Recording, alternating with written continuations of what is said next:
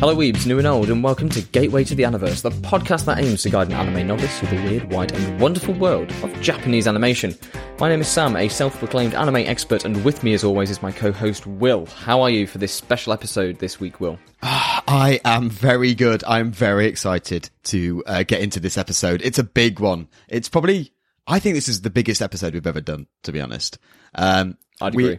We started off over a year ago talking about anime, and one of our first episodes, episode 2, was about Attack on Titan, and we watched the first 3 episodes. It was my first experience of Attack on Titan, and that's all I had to go off. So if you haven't heard that episode, there's a plug for previous episodes. Go back and listen to that. That was back when I had no idea really what anime was. My only experience was really childish sort of shonen-y stuff that was just all flashy and everything. Not that this isn't flashy. It's very flashy. Oh, yeah. And over the year, we've discussed it briefly at periods. We had a whole episode about season 1, but now... Yep, we did our revisited back then. And now it's coming up to the final season, as in the second part of season 4, right? Is that the correct way to say it? And we're both all caught up. So we thought we'd get together. This maybe the first time that Will is caught up fully on a series as it's airing. Yes. Which is incredible. It is. This is the true weeb journey. This is Endgame. Yeah, and clearly, you know, I've not done this just for the podcast. I've watched this fairly consistently over the year to try and, because I just love this story. We don't need to explain to anyone listening to this how big Attack on Titan is and how well how colossal it is. How colossal it is.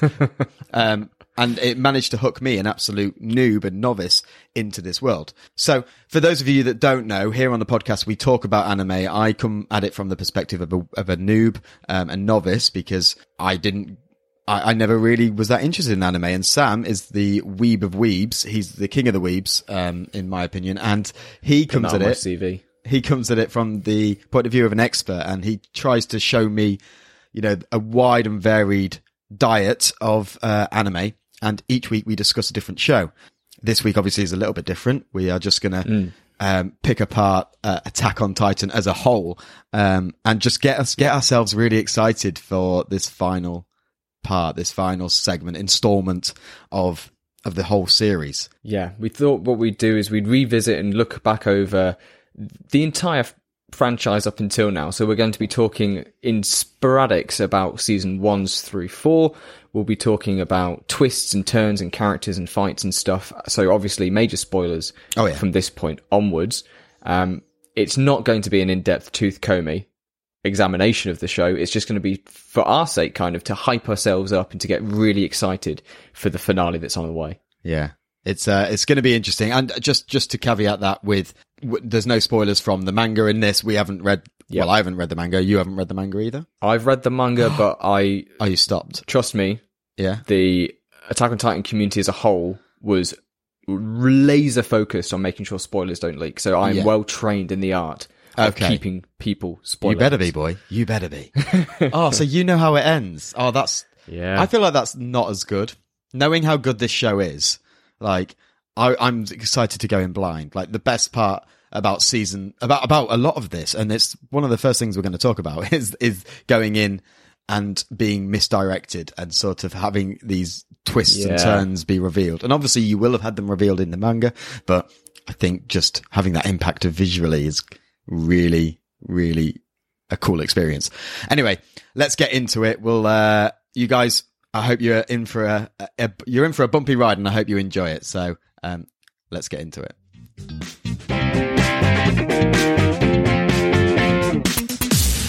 All right, so we're going to jump into the first thing we're going to talk about, and I think what we'll aim for first is who has the best character arc, because that is the kind of sweeping topic that we can talk about that will span most of the show. So who do you want to start with? Do we start with the big boy, with Eren Yeager? With Mr. Yeager himself. Why not? Let's get into Eren from the beginning of season 1. Like this again goes to the growth of this show. It exponentially expands so quickly over these 4 seasons, and there's obviously there's time jumps. There are sort of rapid fire successions of how things are played out. We get a lot of backstory. Like one of the recap videos that I watched did a timeline of everything, and the first like 60% of the video happened before episode 1 of Attack on Titan, because of all of the stuff that comes before that. We find out later on. It's an incredible situation to be in, where you start episode 1 3/4 of the way through a plot. Even more than that, really. Yeah. If you're thinking on timeline, like it all happens within 10 years of Eren's life, because he's the main character. And then there's so much that happens before that. It's outstanding. And when we first looked at the show, we said that we didn't really like Eren all that much, because he was just a bit of a screamy, shouty protagonist who wasn't very proficient. But as he develops over the course of the show, his number one drive up until, I would say, the end of season 3 is always that kill all the Titans, kill all the Titans, kill the Titans. And we get to see some genuine moments of his ideal to do that clashing with the reality around him.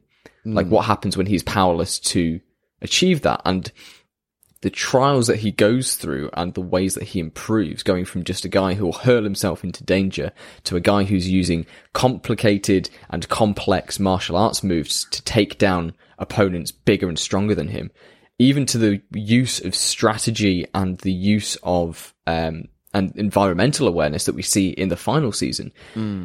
If we're using a measuring stick for Eren, one of the best ways to see the impact of his character arc is his combat prowess from season 1 up to the final season.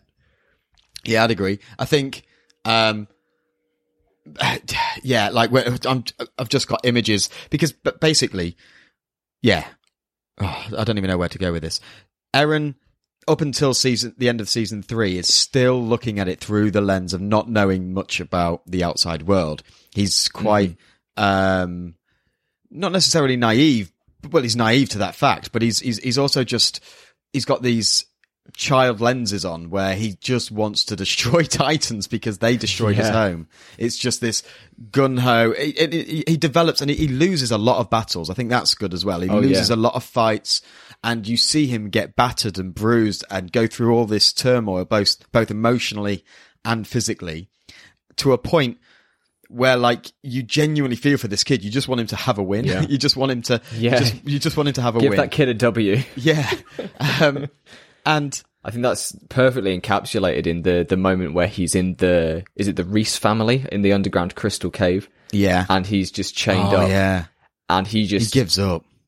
It's rare to see a protagonist actually give up and not be able to pick themselves back up. And it's thanks to his friends rallying to him and pulling him back together. Calling him a dick. To stand up. Calling him a dick, yep. Yeah. Kicking him, punching him, cutting his forehead. But he pulls himself back together, and then he finally gets that delicious W by going in fighting with his friends against the giant flaming Titan. And I think that's a good moment. Yeah, in terms of the arc, though, at the end of season 3, there's a very significant shift in Eren. At the end of season 3, going into season 4, we are time jumped 3 years ahead, something like that. And Eren's personality has completely shifted. We see him; he's got long hair now, so therefore we know he's had a change in character. Hell yeah! And he's sexy. He's got a 10-pack. He's got a 10-pack. He's rugged. He's dark. He's battle worn. He's just this. I love Dark Eren. He's a ghost of his former self, but he's brought about by his circumstances and other things. And like you said, like, it is so interesting to see shouty, screamy anger boy. It's so nice to have him not doing that. Manipulative. Yeah, he's just turned dark. He's got this philosophy that he's developed with Zeke, and he's just become disenfranchised with his whole belief system and everything that they stood for. And honestly, that scene when he confronts Mikasa and Armin. Oh my god! Just around the table. So obviously, I watched this in a weird way. I watched all the way up to about 4 or 5. I think it was 6 episodes into the first part of season 4, and I watched all the way up to that and left the last 6 episodes because I just sort of got fatigued with it. It was amazing, but I watched them almost back to back, season by season, and I got to that point and I just had a massive break. So going back for this podcast, I watched basically the movie again, the recap movie. The recap movie, yeah. Which, brilliant for doing that. Are they going to bring out, they need to bring out a from there on to the end movie as well. Or final season recap. Maybe. Like, I'm just thinking, like, if we got together, it'd be so cool to watch 2 movies back to back and watch the entire sequence of Attack on Titan, like we've done with Star Wars and stuff in the past. Maybe we could watch the first movie and then the whole of season 4. How many hours would that be? I think that in terms of recap movies, I think there's a few more as well, isn't there? They've got season 1, and then they've got. I think for each season they've got a recap movie. I'm fairly confident they do, because it was a big thing over here when each one was released. But yeah, that would be sick, just to sit down and just binge all of Titan in a condensed form, because it just shows off the highlights. Yeah. But to round out the discussion on Eren, I think he is a very interesting arc. I think it's bold of the author to put his character through the ringer like this, and then to have your protagonist change so drastically, and really not give any cards to the reader or the viewer about why he's doing these things. We have to find out through secondary characters why he's starting to think like this and change like this. But that's so mature, isn't it? That's such a sort of mature approach to it, because they could just have him exposit a load of stuff, but his character isn't about he's not doing it for himself. He's not this ostentatious character that is just lauding himself above people. He genuinely is just like, I'm done with this, and this is what I'm doing, and I'm not telling anyone. Like, fuck you. Like, just fuck you. Literally, like, from that point onwards, the barrier's up, but we don't get any inner monologue from Eren. No, again. It's an incredible character. I think the voice actor in the dub, I know you will have watched sub, but I think the voice actor kills it. I think all credit to him. I think you just get this, like, he makes your skin crawl a little bit. He's just this, like, you don't want to be close to this guy. He just seems to be lost. He's dangerous and he's lost. Like that, if we're talking about that, again, season 4 is just a war, and Eren is prepared to do whatever it takes. Absolutely anything. Like, he throws his entire oh my god, just even the twists and turns in season 4. Like, he infiltrates Marley and raises not the colossal Titan. He just turns into Titan form and destroys the whole presentation thing. Kills Willy Tiber. Not Willy. What? The guy giving the big speech on the stage, who's like, knows that he's about to get totally destroyed, and he's just there screaming to try and rally the peoples of the world, and then Eren just chomps him. Yeah, one mouthful. Like, even at that point, I'm still rooting for Eren, because, like, all right, it's getting dark, it's getting sinister, but, like, he's still and he's not worrying about casualties. He's just, it's war, and he's fully accepting that. And I'm like, okay, this is gritty, this is dark. I don't necessarily agree with what he's doing, but I'm still rooting for his overall character. Because we've spent so much time with him to this point, like, you feel almost indebted into rooting for the Paradisians, because they are who we followed and seen struggle and everything up until this point, and now suddenly the script is flipped, and they are inflicting onto Marley what they have suffered for so long. And it's such an interesting question to pose to a consumer of this media of, okay, but you didn't cheer when this happened to our protagonists, and now that they're doing it to other people, are you cheering? Yeah. And it's a great way to bring that all together and to kind of have it almost a bit of a moral dilemma. Yeah, it is a moral dilemma. And it's what's beautiful about it is that they sort of, you weren't expecting it, especially going into Attack on Titan as a general piece of media. From season 1, you had your concept. You had your concept, and they just completely pulled the rug and was like, "No, actually, we're going to talk about we're going to talk about war, and is there ever any winners when it comes to war? And we're going to talk about perspective in war. You know, no one sees themselves as the bad guys. There is just shades of grey, just shades of grey on one side versus another. People have two sides of the same coin, effectively, and." Is there ever a good outcome to war? And it's like your mind blows. You start questioning everything you do in life.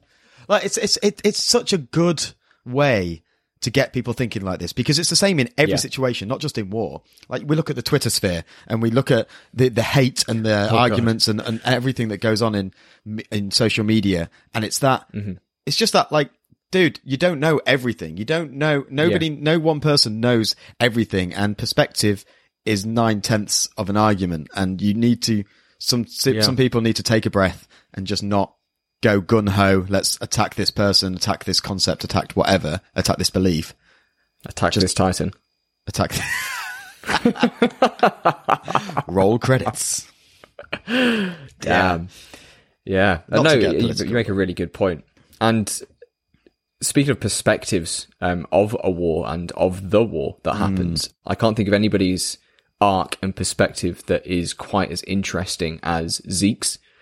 Because we are first introduced to the Zeke, or the Beast Titan, and he's just a weird Titan. He's a special Titan. We know that he is an aberrant because he can talk, and he's covered in hair and fur, and he's different from everything. And his movement from aberrant Titan into a tangible antagonist who is throwing rocks and turning people into red clouds of dust, then into a double agent against Marley and for Paradis, and then again as a triple agent against both of them, but with Eren, is fascinating. And normally I wouldn't say that I'm rooting for Zeke, but I find him very interesting as an antagonist, because we get that backstory at the end of season 3, where we get to the basement. Honestly, one of the best reveals in the show, I feel. Yes. And we immediately flash back to Zeke's upbringing and Zeke's life, of what happened with his father and what happened to kind of create this weapon, and why he's disillusioned with the idea of the Paradisians as devils, and why he thinks that his plan must succeed. I think he works so well as a counterforce to Eren because he is the cold, calculating type that accounts for every situation. Him and Eren have somehow come to the same conclusions, that it's just better for everybody if the Eldians stop procreating. They just need to stop, and then over time, everything will be okay. We're not going to brutalize them. We're not going to murder them. We're just going to stop them having children so that this whole problem goes away. This whole problem will die out. Get rid of the Titans. The Titans go away, the race go away, and everyone can just move on. Like, people are never going to accept them. And I think that's cleverly done, because there's always that question as to when does a character become unredeemable? And they very much made the Eldian race unredeemable by thousands of years of murder and control and wiping out civilizations and cultures and pure dominance. So they very much tried to go down the line of, no, they did do these horrible things. They did do these horrific acts. The question then becomes, doesn't it, is how far removed from that until forgiveness comes into it? And in the eyes of Marley, no amount of time could pass which would make them forgive the Eldians. Whereas now the Eldians are the stepped-on race, but they have this demonic power to turn into the Titans. And I think that's partly where Eren's sort of blankness and emptiness comes from in this series, because he has all the time been fighting for what he believes is his right, and now he's sort of going, I'm part of this.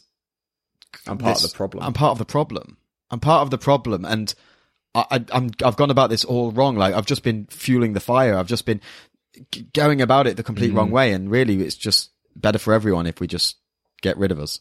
It's a dark and difficult decision to come to in order to fulfill his desire. His desire to get rid of all of the Titans can only be accomplished by genociding an entire race, essentially.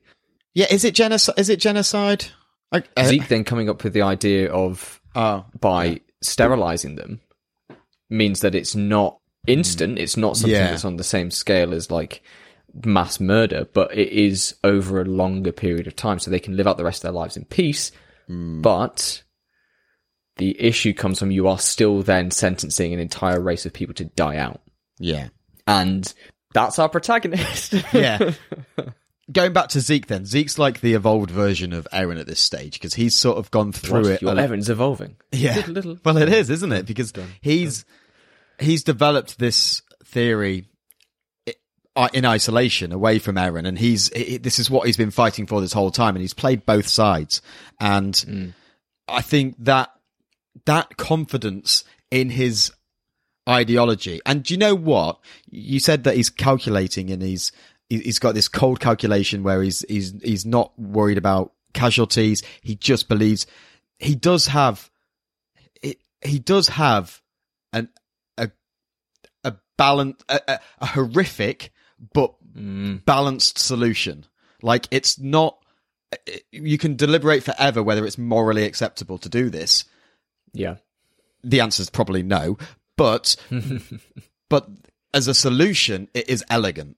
It does solve the problem, and it does that it makes the argument really believable, and it makes his character really believable, because you can see that, yeah, okay, you're a villain, but your motivation is believable. It's from a good place, and that's what makes a good villain. A good villain shouldn't be somebody who's evil for the sake of evil. It should be somebody who is trying to do good, but doing it in the wrong way, or is misguided in trying to fix a problem by doing it in a difficult and morally ambiguous way. I think I get your point. I just don't. I think it depends on what you want from your story. I think what you want from your protagonist, what you want from your arc. Because I don't think you always need a brilliant villain to tell a brilliant story. I think Harry Potter is a prime example. Voldemort's an absolutely terrible villain in regards. He's just an evil for the sake of being evil, but he allows the narrative around it to be written. And but like in this situation, if you're going to have these, perspective shifts, you need those perspectives to be believable. So in this story, yes, you need a compelling villain that has those really interesting motivations. Yeah. Yeah. So are there any other big arcs that affected you throughout the story? I would argue Mikasa, Armin's maybe the closest to having a detailed arc. Most characters kind of stall and stay the same. The only real big shift is that between seasons 3 and 4, like Jean and the rest of the Survey Corps basically come to terms with having to kill humans. Like, that's a big part of season 3. But I wouldn't say that their characters actually develop and change all that much. The exception being Armin after Colossal Titan Bowl on the roof, and maybe Levi again post basement raid. Yeah, I think if we're going back to like things that we find out later on, his whole arc of going with what's his name, his uncle, Kenny, yeah, I love Kenny. Yeah, that's his uncle, right? No, he's just a random dude. I thought he's an Ackerman, isn't he? He is. He's his mum's brother. He goes. Yes, he is. He is. But Levi never knows that. I don't think. Yeah, I don't think he ever tells him. I know that from one of the recap videos. So if it's not quite correct, blame that person, not me. So yeah, if you're going back right to the beginning of his story, his mum was a prostitute and he sort of was left on death's door. Then he goes to Kenny, learns all these skills, fights against the Corps. He's very much like, that's what he's trained to do. And then he gets recruited into the Corps and has that massive arc of just becoming the best, uses those skills to become humanity's the best. Strongest. Yeah. Oh. And again, like, oh my God, in season 4, when he's faced with when all his comrades are turned into Titans with Zeke's scream, And he just goes, you see the switch flick. Yeah.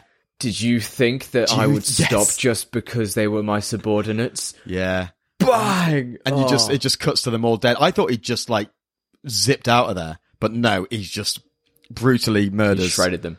And then like you see that pain come back when he goes to town on Zeke, not just chopping his limbs off, chopping his toes off, then his feet, and just just causing that pain.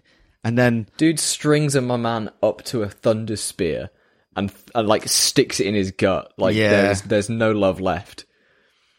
It's the last of his empathy died in that forest. It did, and everyone on both sides are just doing things that they would never normally do. It's like it's that slow progression. You become desensitized, don't you? So every time you make a small step, that becomes the norm.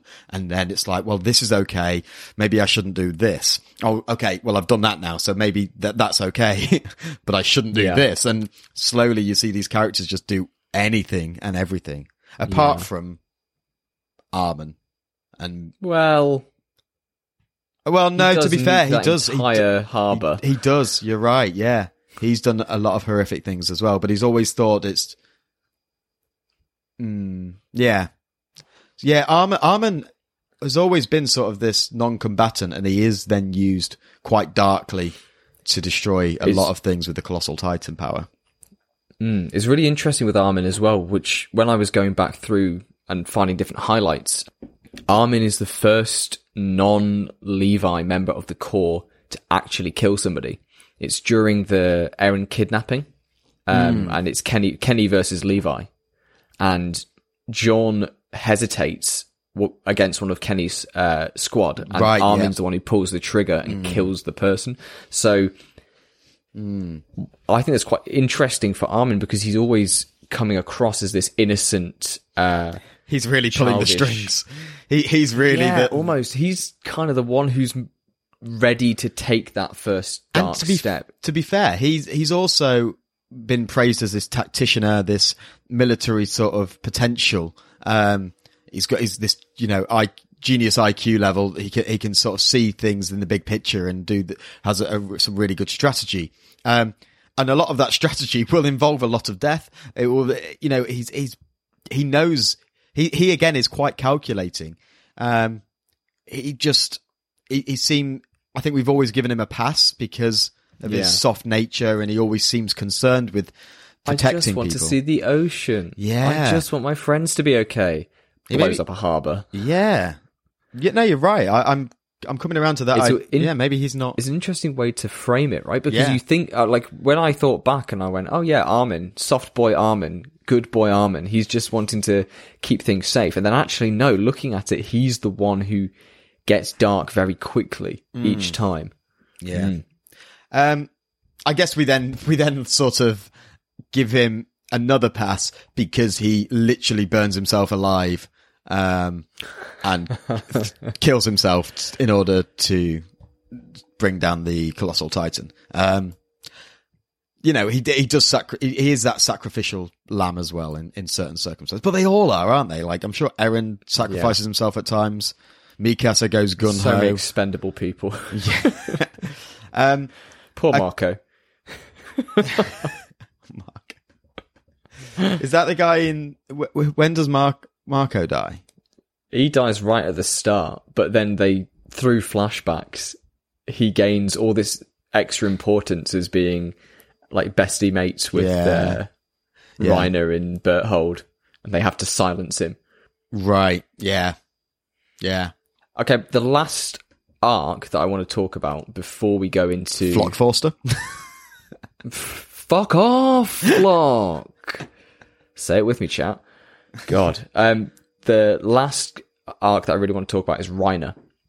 Because if we're thinking about secondary characters and also in terms of developing the world around us, I think Reiner has that perspective, and there was a lot of time focused on his rise through Marley into Paradis and then back again, and seeing truly what the tolls of war can have on a person, to the fact that he completely mentally shuts off one side of his personality in order to survive, essentially. And the suffering that this man goes through is, and we even see it in the final season when he fights with Eren again. There's nothing left in him. He's done, isn't he? And it's just watching this man break from repeated failure and loss and struggle. It's interesting, isn't it? Because I think he comes to the same moral dilemma that Eren and Zeke potentially come to, except he's in a position of power and he just can't pick a side. He doesn't. That's my conclusion, that he can't pick a side. He's loved people on both sides, lost people on both sides, and it's just worn him down to the point where he just doesn't agree with either moral standpoint and can't come to terms with the heinous things that he's done in the past. Whereas Zeke and Eren, they both feel persecuted and have come from a position of like subordination, and they've risen up, and that strength has meant that they'll keep going no matter what, and they'll keep pushing forward. Keep moving forward.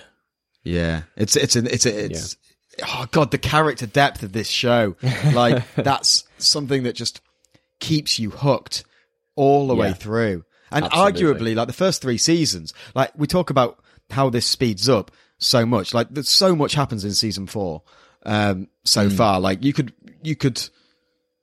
up until the last few episodes of season 3, when you get those reveals, you could summarize it in a sentence or two with just Titans attack, they're defending the cities, and there seems to be some people who can turn into Titans. Do you want to go into twists next? Because Attack on Titan, and especially I kind of want to link it to the Reiner's character arc thing, because Attack on Titan, like we said, starts off with it's monsters, we're fighting to survive, we're fighting against this impossible enigma of the Titans, and at the end of season 3, like we've already said, the rug gets pulled. And it's at that point that I would say Reiner becomes the secondary protagonist, because from that point onwards, we get so much more focus on him and what he's doing back in Mali and his backstory and his flashbacks, that I would say that, and that's all in course to accommodate the new direction of the show and the change in the genre of the show.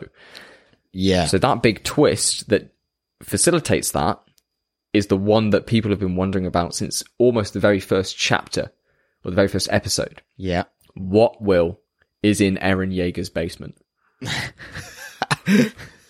Well, in Eren's basement, there are a lot of skeletons. And they have a death day party. No, it's a book, isn't it? Really, it's a book, a diary, revealing the outside world, revealing the story of how the islanders on Paradise were taken there by one of the kings, and persecuted by the Malian race because of heinous crimes that they'd all committed. I don't know. It basically it tells us, reveals everything to our viewer and to our protagonist, and opens up the other side. There's literally an entire other world of events and history. It's crazy, isn't it? That like, it's just, it's almost like, it just blows your mind, because from their perspective, the whole world is them versus the Titans. And then they're finding out that not only is that so insignificant, that they're actually killing their own people. They're killing people, Eldians who've been turned into Titans and sent towards them, and then they're taking them out like this is the big grand purpose. And like you think back to the first few episodes when Eren watches the Survey Corps, is it the Survey Corps that go out and explore? And they come back and they're beaten and battered, and people have died, and they're handing limbs to their family, and it seems so raw and it's like, this is nothing. Like, this is so small scale compared to everything that's gone on and everything that's you're about to find out. And Yeah, it's so clever from a narrative point because it starts off and it invests you in this conflict, in this tiny place, in this insignificant corner of the world. And we understand what it's like to live a day in the life of one of these people. So then the reveal that outside forces are tinkering with it and making it and propagating it. There's another enemy. And it's not just a bigger, badder enemy. It's a completely different shift. And changes the genre, changes everything. It turns into a political spy thriller for a military. Point. And still, the Titan battles are there, but we now suddenly deal with advanced technologies like in post-industrial revolution tech. We have blimps, we've got guns, we've got trains, and this is all normal for the outside world. But for Paradis, it's nothing. I cannot think of a bigger payoff to a twist that actually lands as well as it does. It's incredible. And again, when we look at like moral perspectives, we start to follow a lot of the characters in Marley. So we look at it from their perspective and we start to see the Eldian race as they see them a little bit. And we see their perspective and how they're treated. And we get one of my favourite characters introduced here. Should we talk about Gabby? I think it's time to talk about Gabby. Okay, so man, the internet hates Gabby. Okay, is it because they just she just reminds everybody of young Eren Yeager? Because like she is just an angry, shouty person. She's just Eren. Like she's even got dark hair, big eyes. She's this shouty little. She wants to kill all the Eldians. She wants to kill all the Eldians. Like you could literally just swap out Eldians for Titans. Arguably, her dream and Eren's dream are the same. Yeah, Eren wants to kill all the Titans. All Titans are Eldians.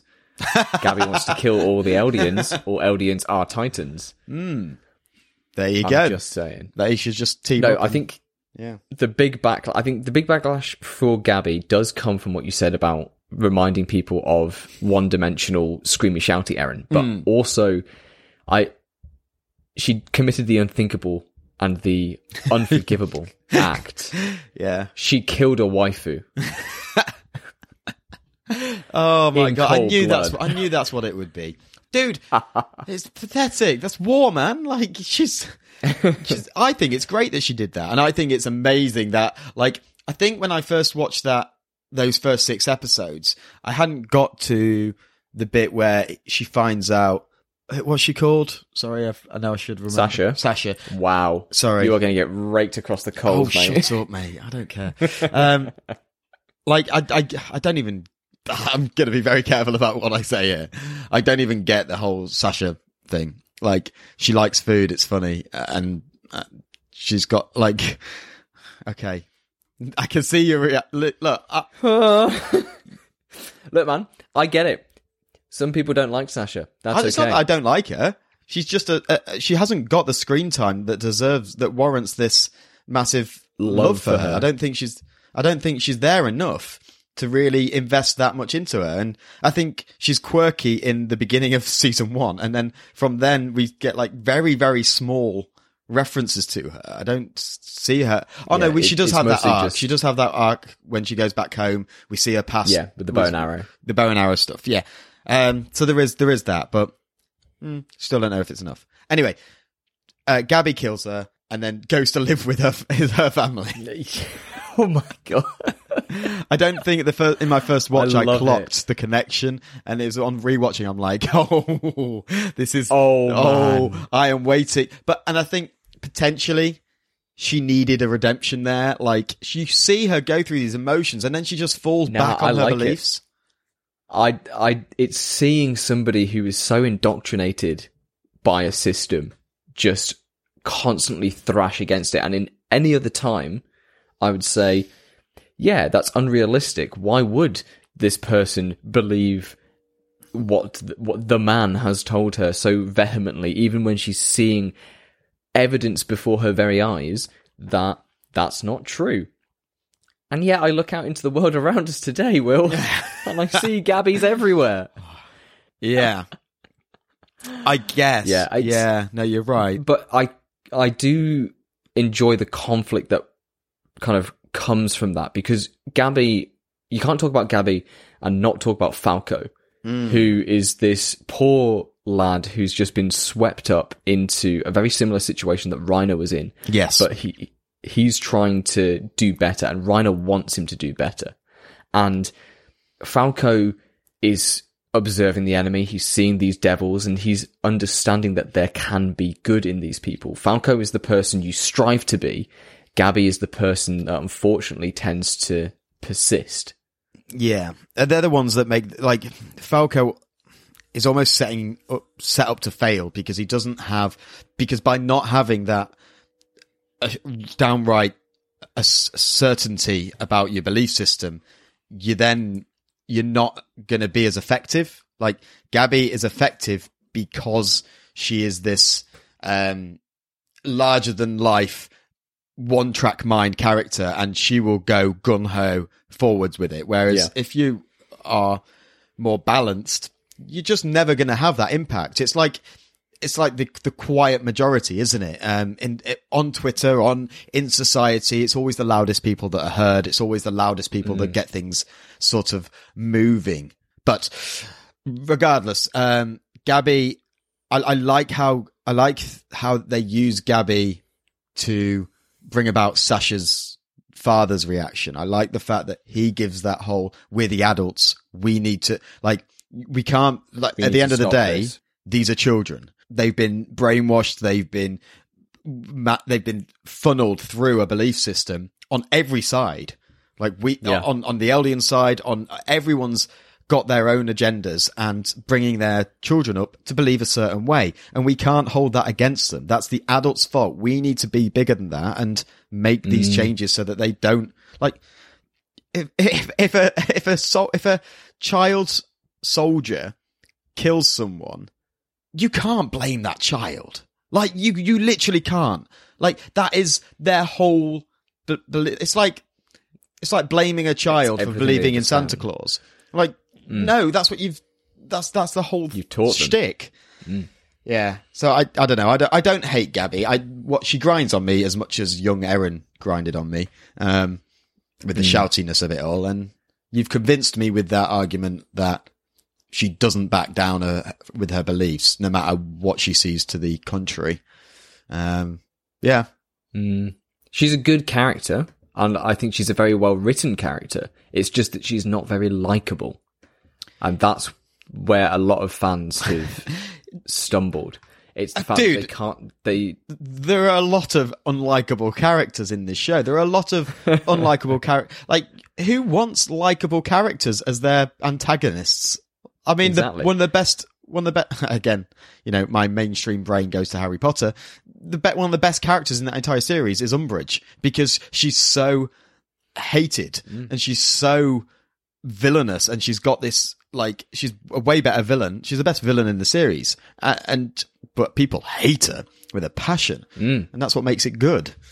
Yeah. But unfortunately, I feel a lot of the discourse that was surrounding Gabby during the show's premiere, and will probably continue as we go into the final season, they can't see the wood for the trees. And just because you don't like Gabby for what she did to Sasha or for her belief system, suddenly bad character, do not want it. That doesn't mean that she's not well written, because she's extremely well written, and the writer was very careful to pull all of those threads together. But her purpose in the show is evident. Like, she's needed in this to keep the plot going the way it is. And I think it's going to be really interesting to see, because at the minute, when we've left season 4 midway through, is she still with Eren? Yes. So at the very end of season 4 part 1, we have most of the main players all gathered together in one of the cities on Paradis, and Marley is flying in overhead. Oh, so she's right there as the Jaegerists. The Jaegerists. We are going to call these people the Jaegerists. Okay. Sure. Too many flashbacks to too many shots of an awful, awful spirit. Yeah, exactly. Yeah, the Jaeger. God. Okay, let's move into Titans. Titans. We have 9 Titans. Aaron has 3 of them at this stage. But individually, I want us to come out with which Titan we would want. So we've got the founding Titan. Yep. Who can brainwash and control other Titans, right? Yep. And he can manipulate the memories of Eldians. Yeah. Mm-hmm. We've got the Attack Titan, who we don't really see a lot of individually, right? Prior. Yeah, we see Mr. Jaeger, who does the whole warship thing. Yeah. And obviously Eren. Yeah. With it as well. Oh, and Grisha. Grisha. Which one's Grisha? Eren's dad. Oh, right, yeah. I thought that was Mr. So we see Mr. Jaeger. Mr. Jaeger's the guy at the port who frees Grisha. Oh. And there are some hints there as to what the Attack Titan is capable of, but what we really see of it in the show is that it is just strong and it moves forward. Yeah. Then there's the Warhammer Titan, which Eren also has by the end of season 4. Which can create anything through the Titan's hardening powers. Yeah. Yeah, interesting that because the Warhammer Titan comes from, it creates a they're not in the Titan itself, are they? They're sort of connected, but then that power that ability doesn't pass on to Eren. He seems to still be created in the same form and same way that he was before. And then you've got Armored Titan, which is Reyna by the end. Still Reyna. Yep. Female Titan, Colossal. Beast Titan. Cart Titan, which I think we can just rule out. What do you mean? That's what peak performance looks like. Oh, that's it. That's the best joke of the show. We'll end it there. That's fine. Peak performance. Yo. Right, okay. And then we've got... dude, I was trying to find a way to work that in somehow, and I saw the stars align. I think you're giving it too much credit, to be honest, but, well done. 10 out of 10 for effort. Then we've got Jaw Titan, which is an impressive piece of kit. Like, he's this... Yeah, I didn't think it was very impressive until Marley, but... Yeah. Comes back around. Well, until Porco. Yeah. Yeah. No, that's fair. No, I think that's it. I think that's all 9. Okay. Who's your favourite? My favourite? Peeking her massive ass. I think that the Armored Titan should be way better than it is. It's just that Reiner sucks in controlling it and using it. Oh, really? Like, because through the flashbacks, we find out that he was kind of the runt. He was, yes, yeah. And as was Zeke. There's a lot of Aryan sort of blonde kids that all blur into one when we do the flashbacks. There's like, we get introduced to the traitor that goes off on the ship. The one that then leads a lot of the stuff later on. The blonde woman. No, the blonde woman who traps the yeah. Yeah, I know who you're talking about. I can't remember her name. She leads those sort of very tall. Yes, yeah. When we get her in season 4, she looks a lot like Armin. She looks a lot like Armin with the sort of blonde hair and stuff, and she's got the fake beard on, and I'm like, who's this supposed to be? And then so we've got blonde people everywhere. We've got Zeke, we've got Reiner, we've got I don't know who else. Third Reich wants to know your location. All these Aryans in one place. Well, it just and like we keep flashing back to when they're children, and it's like, which little blonde boy is this? Anyway, so what we were saying? Reiner sucks, and that's why the Armored Titan sucks, because he's basically impervious. We see him be able to shake off blades easily. The only real way people get through to him is the Attack Titan using a bunch of tactical holds on him and about 30 Thunder Spears blasted into him. But even that doesn't kill him, because he moves his consciousness into his little toe or something to survive. Like, the Armored Titan is insane, but Reiner's willpower by the time we meet him in the series is so shot that he just can't use it to its full potential, I feel. Yeah, I would agree with that. I think he's... we can see what he can do. Like, that first time he burst through the gate, just the sheer air pressure of him sprinting through knocks things flying for miles. Like, he is a force of nature when he applies himself in the right way, but I don't think Reiner knows how to apply himself in that right way. Yeah, I think a lot of the stuff he's not necessarily, since that initial attack, he's not necessarily forward thinking enough to plan how he's going to use it to the best of its ability. Whereas I think on the flip side, you've got Annie, who knows exactly what her skill set is and uses it to its full potential. Like, she's potentially a lot weaker compared to the Armored, but you'd rather have her on your team because she knows how to get every ounce out of that Titan. Absolutely. Yeah, it's a very good comparison, them two. And I think Reiner is lucky in a lot of situations and reactive and uses his power, by happenstance. It's like, oh shit, I'm in this situation. I'd better do this. Quick transform. I wouldn't want to be Colossal. Because as good as it is to be able to turn into a 50-meter tall monolith that causes an almost nuclear blast every time, when are you going to use that that's not going to destroy everyone and everything that you hold dear? Also, everybody's going to be gunning for you first because you're the biggest problem. Yeah. Yeah, I think if you used that effectively, it is unstoppable. I think the way they destroy it does a lot of standing around. It does a lot of standing around when Berthold is the Colossal. I think if you're clever, you just swipe. You swipe early, you swipe quick. Also, the nuclear blast, that seems to just happen later on. Like, it doesn't happen at the beginning. Like, when he first transforms. When Berthold is doing it, pops up. When Berthold is doing it, I don't know if he ever has that. He gets it once, right? And that's when Zeke.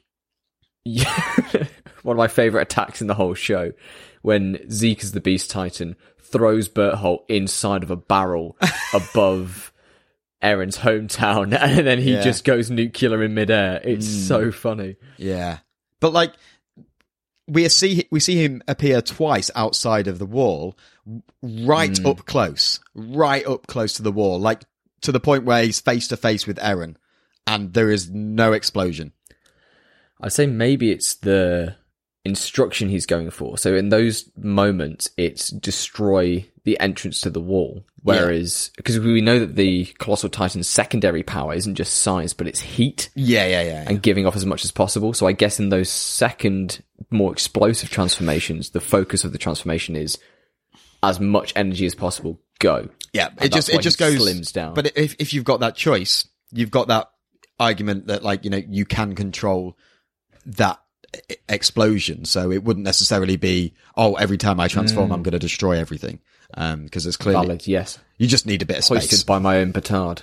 Yeah, that was my only thought process. But I wouldn't particularly like it because it's not as interesting as, it's not as fun and fighty as some of the others. Jaw Titan Porco. We find out that his jaws are incredibly strong, that can break, and claws that can break through the what's it called? The hardening, which is pretty cool. He's very bouncy. He's very he's quick, very agile. Probably the fastest Titan. I do like that power.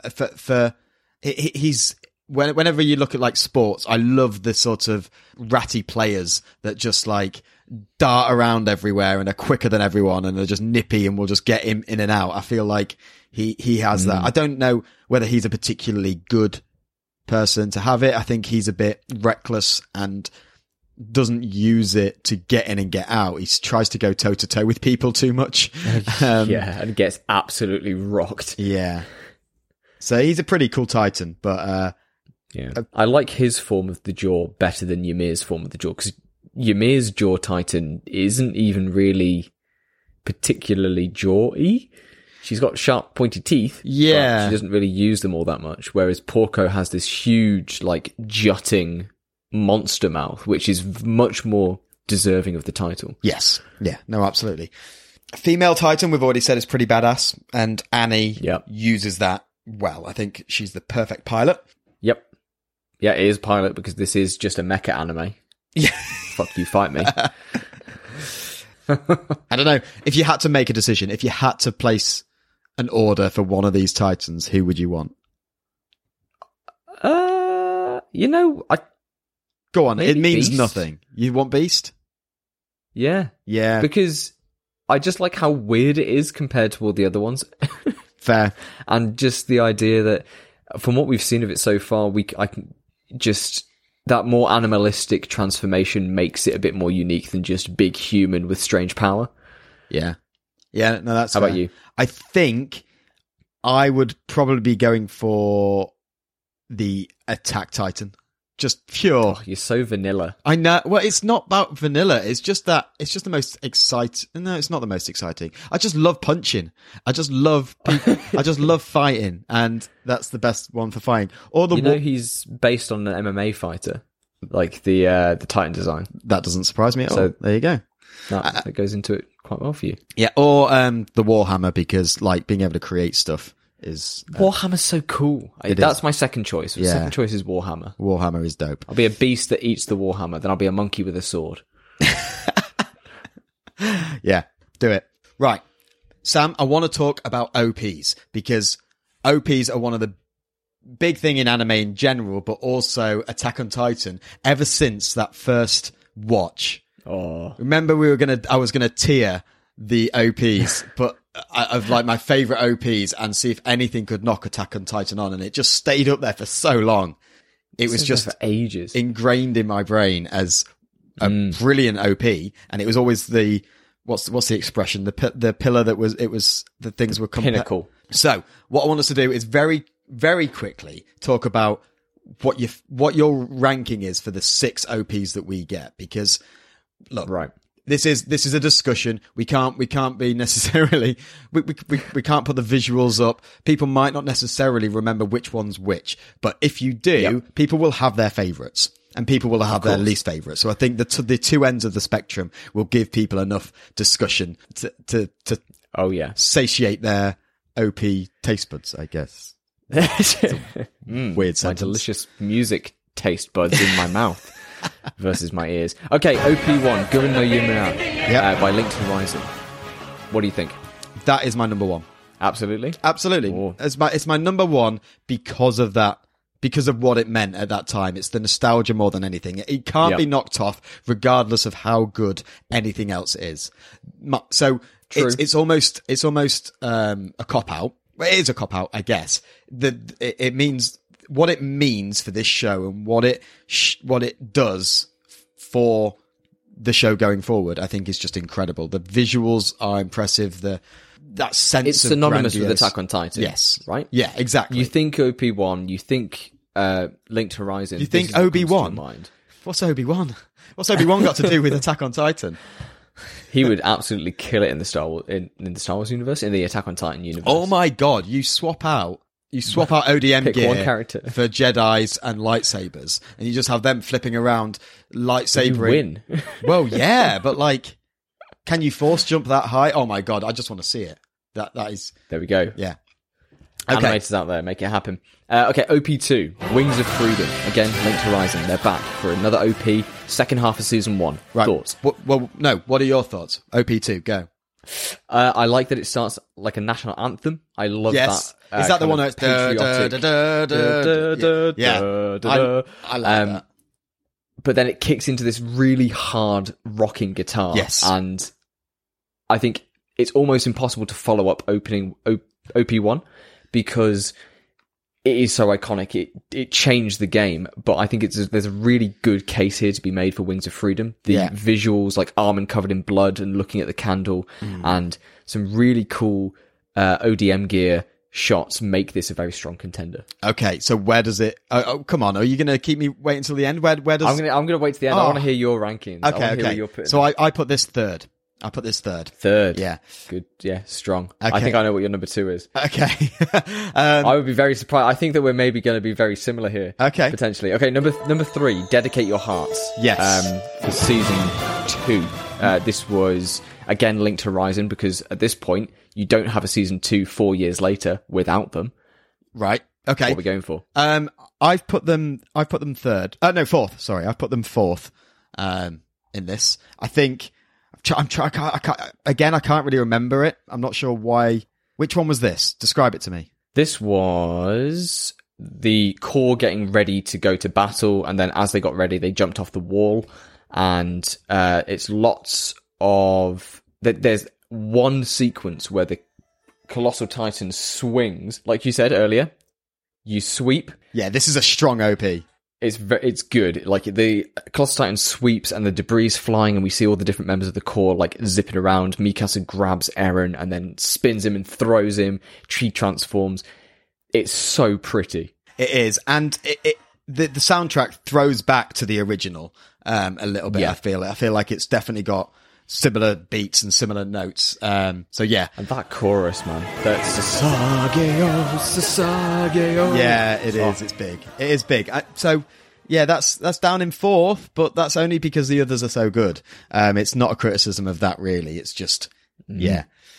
Time for number 4. The black sheep of the OPs here. This is Red Swan by Yoshiki and Hyde, who are both 2 huge rock stars here in Japan. Yeah. I like it. I really like the way that the really detailed character animation works with this really low key and almost like a ballad, this beautiful ballad of as it focuses on the relationships of the different characters. We see Eren, Mikasa, and Armin all walking together, Levi and Kenny and their dichotomy, Erwin pining for his father, Historia and her mother, and there's this wonderful cut of young Eren bumping into old Eren as he's staring out across the sea, which I think just is that perfect turning point for the character. What did you think of Red Swan? Not good. Didn't like it. I think what you said about the visuals is fine, but what I need from Attack on Titan is their soundtrack. I need that big bombastic music that just gets me hyped for what's to come. I think I'm just listening to the next one. Again, see, this is why I put that dead last. I put 4 dead last, OP4 dead last, because it just didn't have what I wanted. And OP5 wasn't exactly phenomenal, but it goes above that because it's more bombastic. It's got that hype. It's got that energy. And that's what I wanted from my OPs. The utter balls of Linked Horizon to come back after following in Hyde's footsteps, and the first melody that plays is the exact same as OP1. Like, you listen to that first 30 seconds of OP5, it's different words, but the same melody. Okay. And then even the last little bit of the song, the lyrics actually call back to OP2 and to OP3 as well. Okay. So this is kind of their swan song to the franchise. Okay. Because OP6 is completely off the wall. Yeah, that's my number 2. That is what would top it if it wasn't for the original. I love it. I just going into it with everything we've learned about Attack on Titan, it's a deliberate shift, and it's a well appreciated shift in my opinion, because as it's not as bombastic at the beginning. It sort of is a bit more chilled out at the beginning, but it just builds, and it's got this and builds and builds. It's just that. I don't know how to describe it. It's like I don't know whether it's offensive to say it reminds me of sort of World War II Nazi Germany propaganda. Yeah, it is. Yeah, and I don't know where that. There's obviously they've done that deliberately. I don't know. Exactly. I don't know what makes it that, but it clearly triggered something in my brain. It's the imagery. It's the imagery. But it's that beat. It's that almost military sort of. Da-da. It's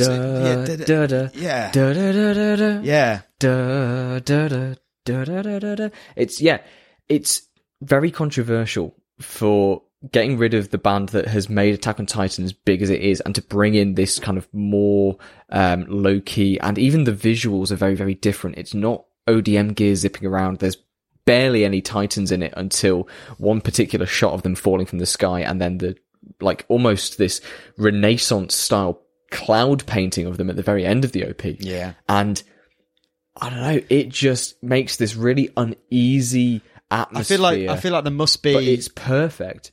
I feel like there must be Eastern European, maybe Russian, or even German sort of stylistics put into this. I feel like that's where it must come from. That feeling of sort of war and the world wars and stuff. So, and it's called My War, isn't it? Regime and everything. Yeah, it's called My War. Yeah, and I think it's beautiful. It's so good, and it's the perfect OP for a show that, in a meta sense, has completely shifted. Not only the genre has changed, but the studio changed as well at this point. Oh wow! For the final season, so interesting. It really carves its own path. Yeah. Okay. Yeah. Okay. Any big changes to my order? So I've gone OP1, OP6, OP2, 3, 5, 4. Little bit different. I agree with you on Crimson Bow and Arrow at number 1 because Attack on Titan is that song. Right. You hear just even those first 2 seconds and you know exactly what it is. Yeah. My War number 2. Yeah.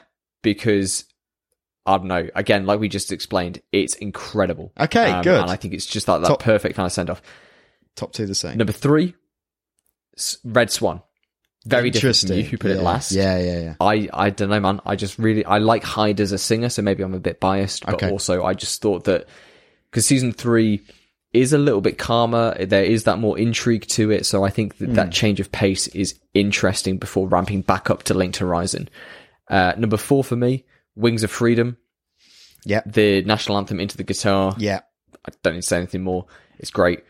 5, I put as Dedicate Your Hearts, the season 2 one. Yeah. And then season 3 part 2 as number 6. And that's not to say that it's the worst, it's just they're all very good. They are, in terms of ranking. As a collective, these are all phenomenal soundtracks. They're bangers. It's really impressive. Obviously, how many did Linked Horizon do then? Linked Horizon sitting in with 1, 2, 3, 4. Yeah. And they also did, so when it went to Red Swan in season 3 part 2, Linked Horizon then instead did the ED. Okay, for that season. A lot of influence by them.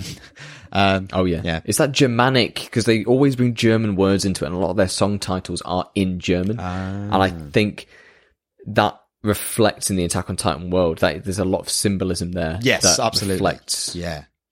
Yeah. Okay.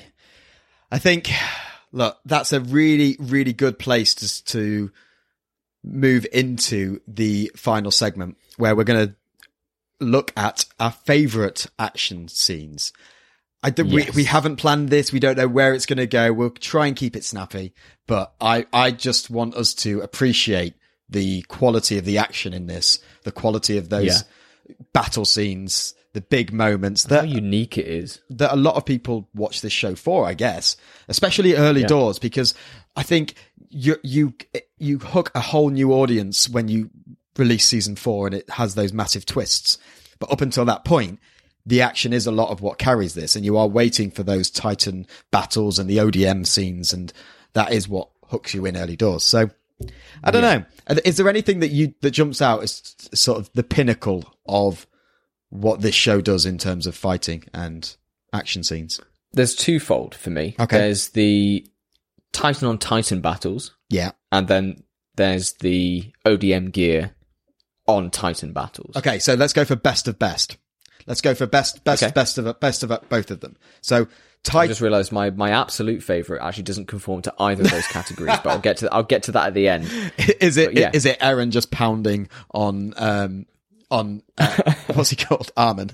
Just pounding on Armin. It's just across the table. This is why we haven't. You want to know why we've never fought? It's because it's not a fair fight.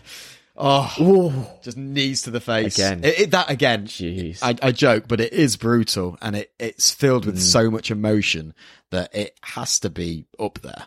But, okay. So Titan versus Titan. Let's do Titan versus Titan. Who's your favorite TVT? I would go for one of the Eren versus Reiners, because he's fought against this guy like 3 separate times, 3 different rounds. But in terms of Titan v Titan as its most complete and maybe interesting battle, I've got to say Eren versus Warhammer.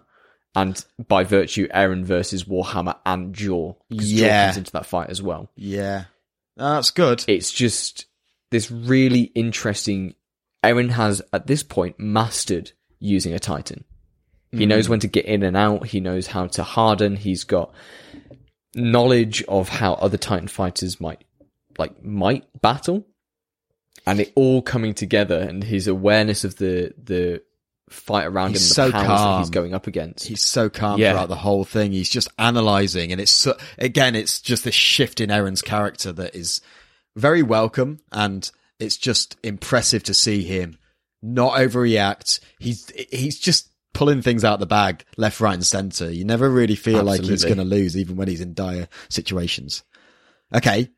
Yeah. I will. And then to end with him using the Jaw to turn the Warhammer into a delicious Slurpee. Yeah.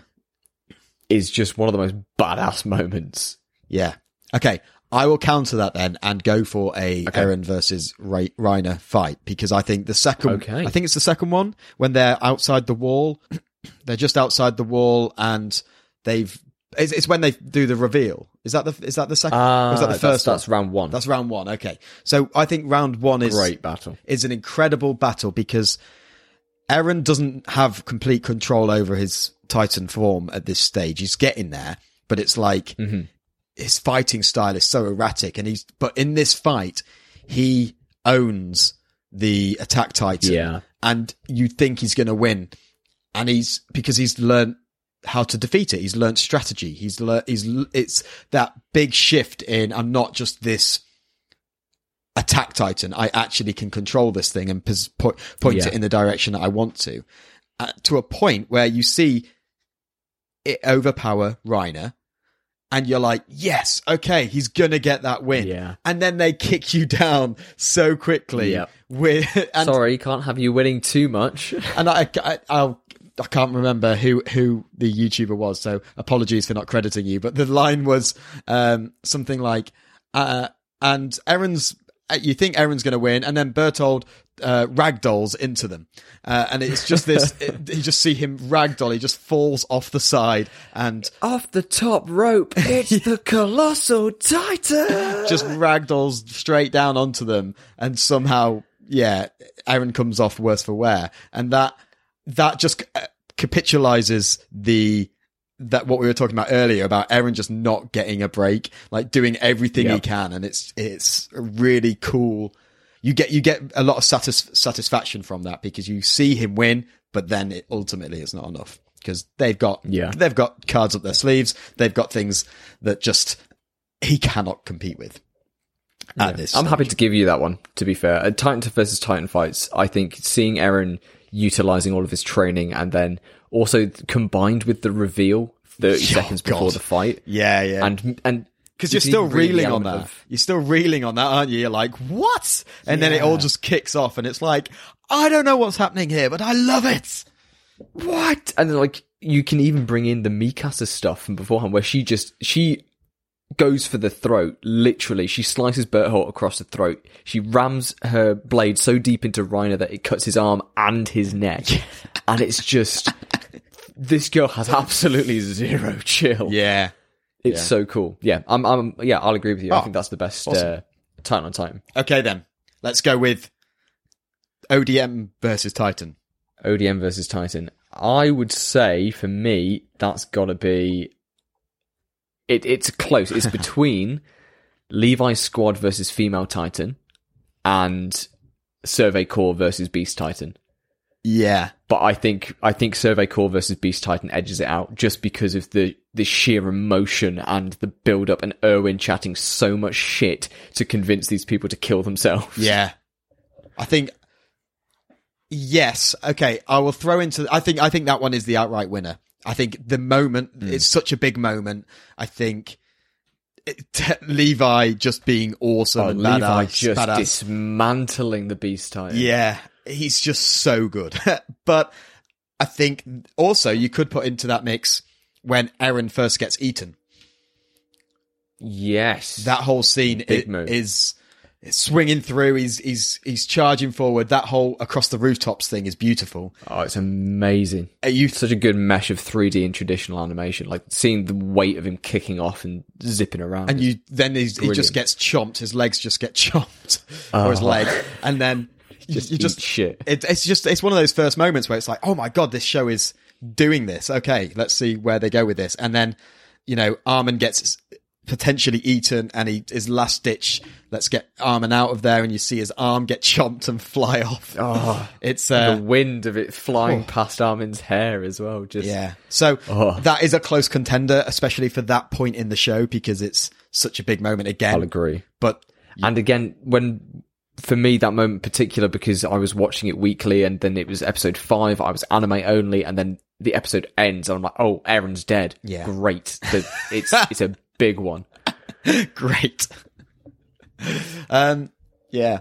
So I think it goes to Erwin's charge. It does. It's so good. And just that whole build up of the rock throwing and him just completely wiping out these people, and they're just hemmed back. Like they're losing people every single second, and they just don't know what to do. And it's like, we're going to have to do something big here.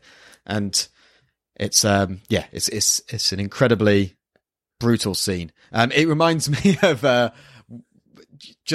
it's target practice for the Beast Titan, and it reminds me of last week when we were talking about Blame, and that scene when she's just destroying people left, right, and centre at the end of the movie. I would say, to link into that as well, we get another classic. It's similar from Eren versus Reiner round 1.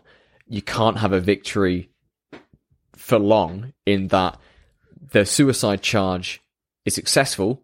Levi gets there, and we get to see him just tear the Beast Titan apart, only for Peak in the Cart Titan to just snatch him away, and Levi just left dejected with hundreds of dead around him, and yet he still picks up his blade and keeps going again, just even after that loss. So even then, outside of those two categories, I think there is one fight for me that stands head and shoulders above the rest of what we've talked about. Is it when Mikasa slaps Eren in season 1? How did you know? The ultimate moment. No, it's Levi versus the Kenny squad. ODM versus ODM.